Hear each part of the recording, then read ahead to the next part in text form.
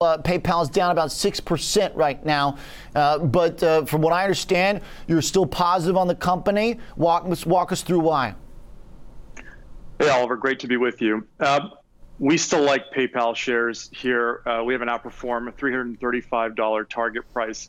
This wasn't a beat and raise quarter as we've gotten so accustomed to seeing, but for good reason.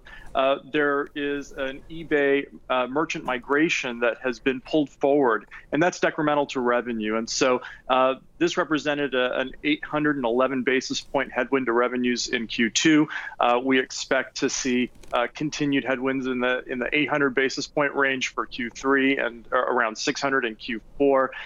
But this is pulling forward this decremental impact into fiscal 21. So we see a cleaner growth story for 22 and a return to focus on these products and their contribution, the new product lineup and its contribution to revenue and the profitability story here for PayPal. What's the most exciting part of that new product revenue line? What's going to be driving this story?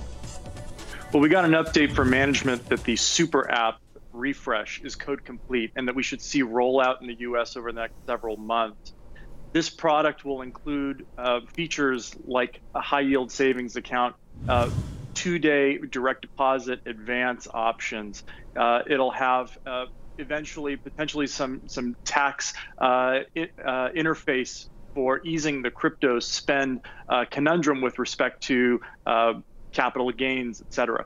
And so as we see these products roll out within a consolidated Super App functionality and interface, we think that'll drive engagement, which is management's objective with this product.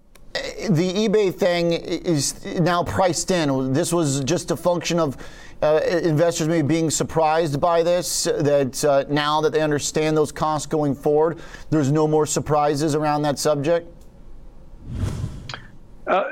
I think that this was a headwind that was expected into future periods well beyond 21. And so as a result of getting this Band-Aid ripped off, as management said, flushing this out of the system, it's an opportunity to be able to focus on a cleaner story in future periods. And for us, that resulted in a bump in EPS estimates for 22, especially given that management's guide for 21 called for an increase in total payment volumes.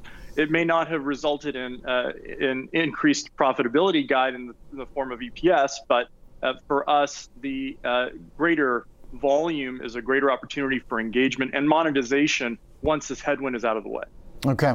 The other thing I'm curious here, when you look at the top line, what about the overall growth rate there that compared to a year ago? I mean, it's basically the same, right? I mean, is that a good thing in that it's stable? It hasn't had some one-time bounce that's going to be impossible to keep up, or are investors going to look around and see 20% as a pretty average top-line growth and say, maybe I want to put it into a company with that top-line growth that's not trading at an all-time high? Is that a risk here for this company? We think PayPal's at the intersection of two secular trends, which is the digitization of payment infrastructure and the proliferation of products around digital payments, as well as a structural change in consumer habits. And those tailwinds, we think, have a lot of room to run.